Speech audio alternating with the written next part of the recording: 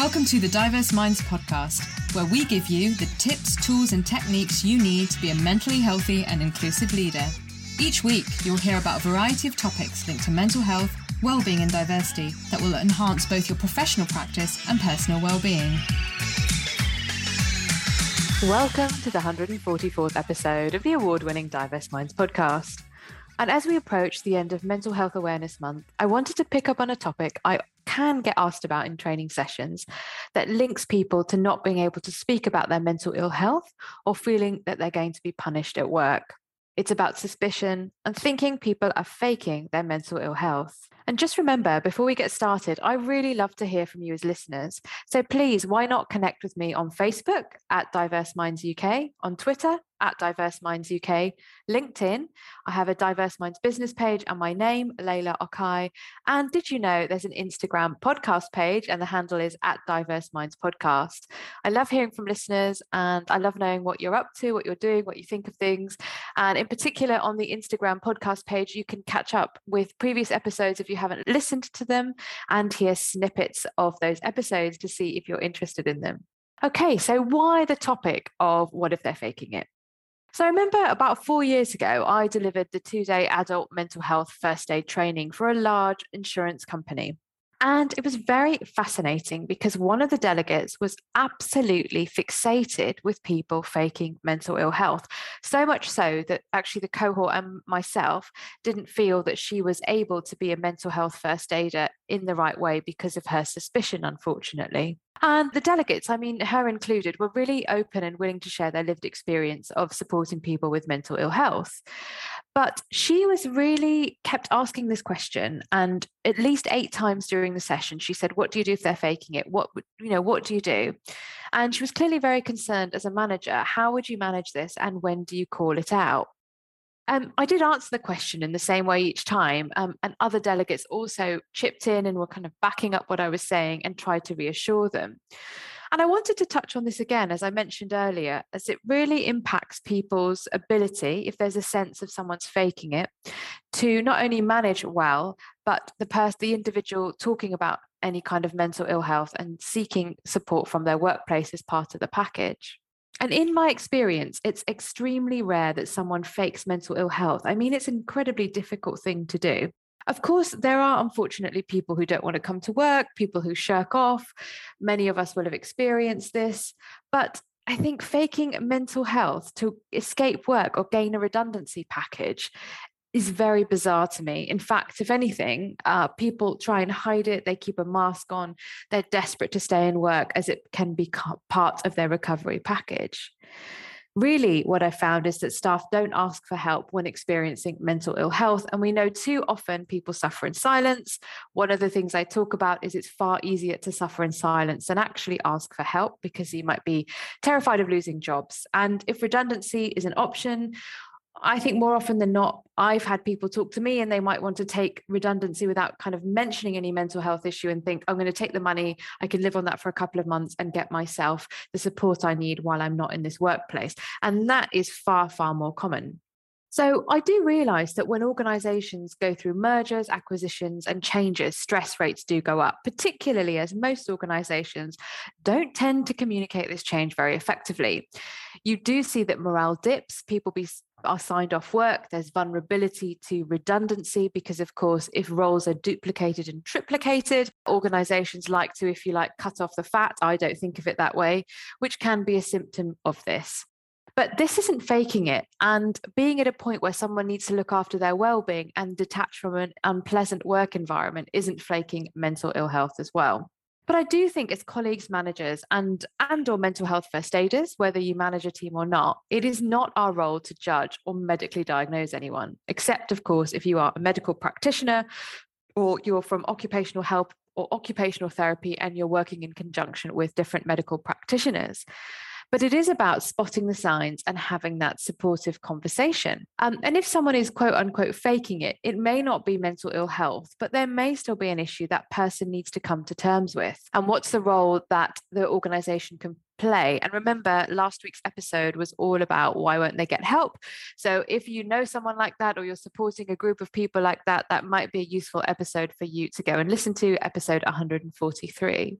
But what it is about, whether you feel it could be mental ill health, a diagnosed condition, or they're not mentally optimum, is about being able to discuss the options available to them and signpost them to the relevant resource.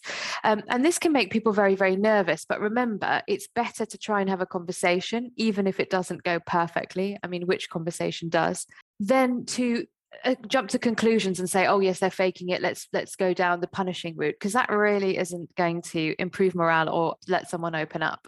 So I really hope you're enjoying the content of this podcast and you want to keep up to date with my work. Then please, why not join my bi-monthly newsletter? When you join my mailing list, you'll receive a free copy of my ebook, The Mentally Healthy Leading Manager. So why not join my mailing list? The link is bit.ly/DMSYNR. Okay, so what can we do then to support people and not jump to these conclusions, or in fact, have conversations with other managers and people in our team if they jump to this conclusion? So remember, if you see any changes in a team member or colleague, or you're I don't want to use the word suspicious. I want to say if you're concerned about someone, or if you think something doesn't feel quite right, don't be afraid to find a space away from the desk and ask how they are. And it really is that simple. So asking, how are you? Oh yeah, I'm fine. And then going back and saying, no, how are you really? So this is a really good thing to do. And there's some good resources available as well. One that I share a link to is Mental Health First Aid's Take 10 Together Toolkit, and I'll include a link to that in the show notes. And you can ask them about their routine, you can ask them about how things are going, you can just be a colleague, a supportive colleague, and have a conversation with them. Now, if someone says, look, I'm fine, I don't really want to talk to you, you can say to them, okay, yeah, I totally get that. You know, if you do want to talk to me, you know where I am. And there are other resources in our workplace. You could talk to them about that. It might not be relevant because they might just say, oh, I don't want to talk about it. I've got things going on at home. And sometimes people don't really respond well to us referring them in that moment to mental health support lines. But we can say, all right, yeah, no worries. But if you do need support, there are quite a few resources here. I'm really happy to send you the link, or I'm happy to listen when you're ready to talk. But most big employers will have that. So look up those resources, and don't forget service lines such as professional advice lines such as Samaritans, Sane Line, Mind, Anxiety UK, etc. And you know, it's just sometimes giving people the space to download and asking them what might be going on, and not solutionizing and not giving advice. And I've mentioned it in every episode recently, but please don't forget episode 97, listening to support. And that gives you some really good frameworks about asking open questions and doing that sort of work. Now, what about if they do open up to you? So if they do open up to you and they're struggling, whether it's, again, a diagnosed mental health condition or they're not mentally optimum, then why not talk about what kinds of workplace adjustments could be made for them? Now, the term reasonable adjustment is one that's used in the Equality Act 2010 to provide adjustments to people in the workplace who experience disabilities, the broad spectrum of disabilities, which includes in the UK mental ill health.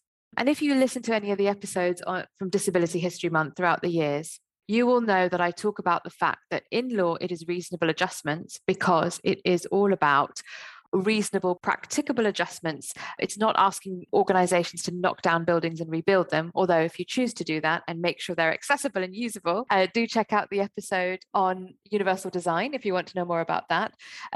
But it's not what's reasonable in the eyes of you as a manager or HR. It's reasonable in terms of really practicable.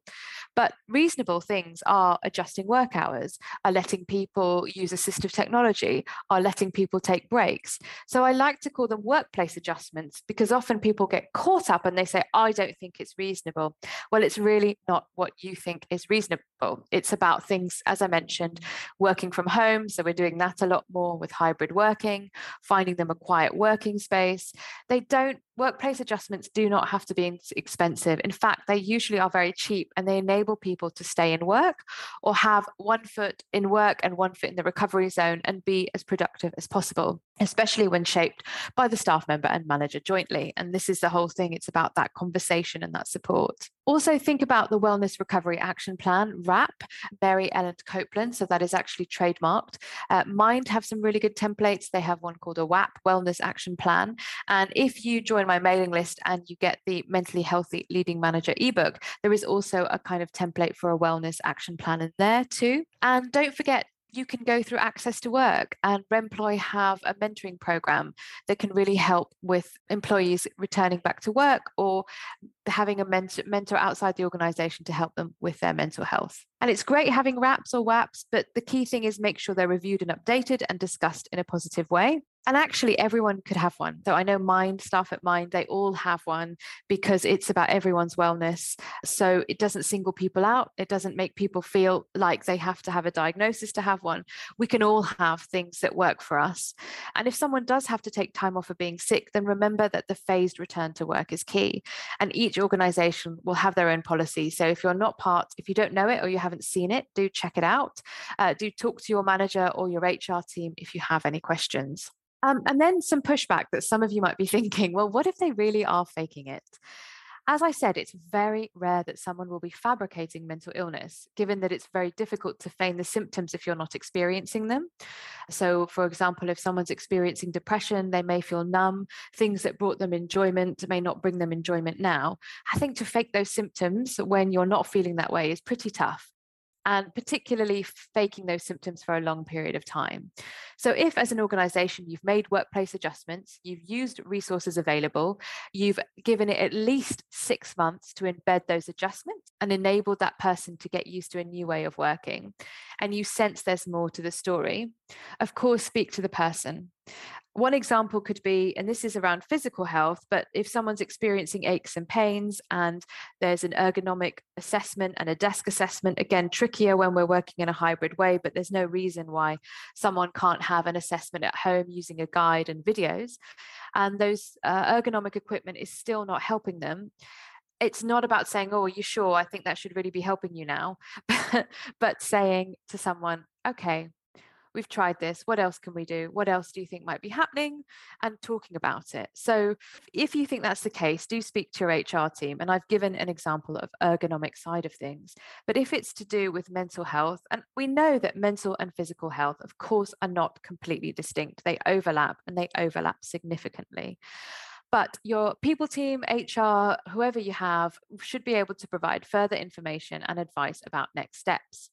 I don't think this is, it's not the greatest place to be for anyone, but for example, information about a capability review or ill health retirement. But hopefully it won't come to this if it's proactive, and the support provided will enable the staff member to start and maintain their recovery journey or talk about what they need. Like I said, it may not be mental ill health. It may be that things are going on.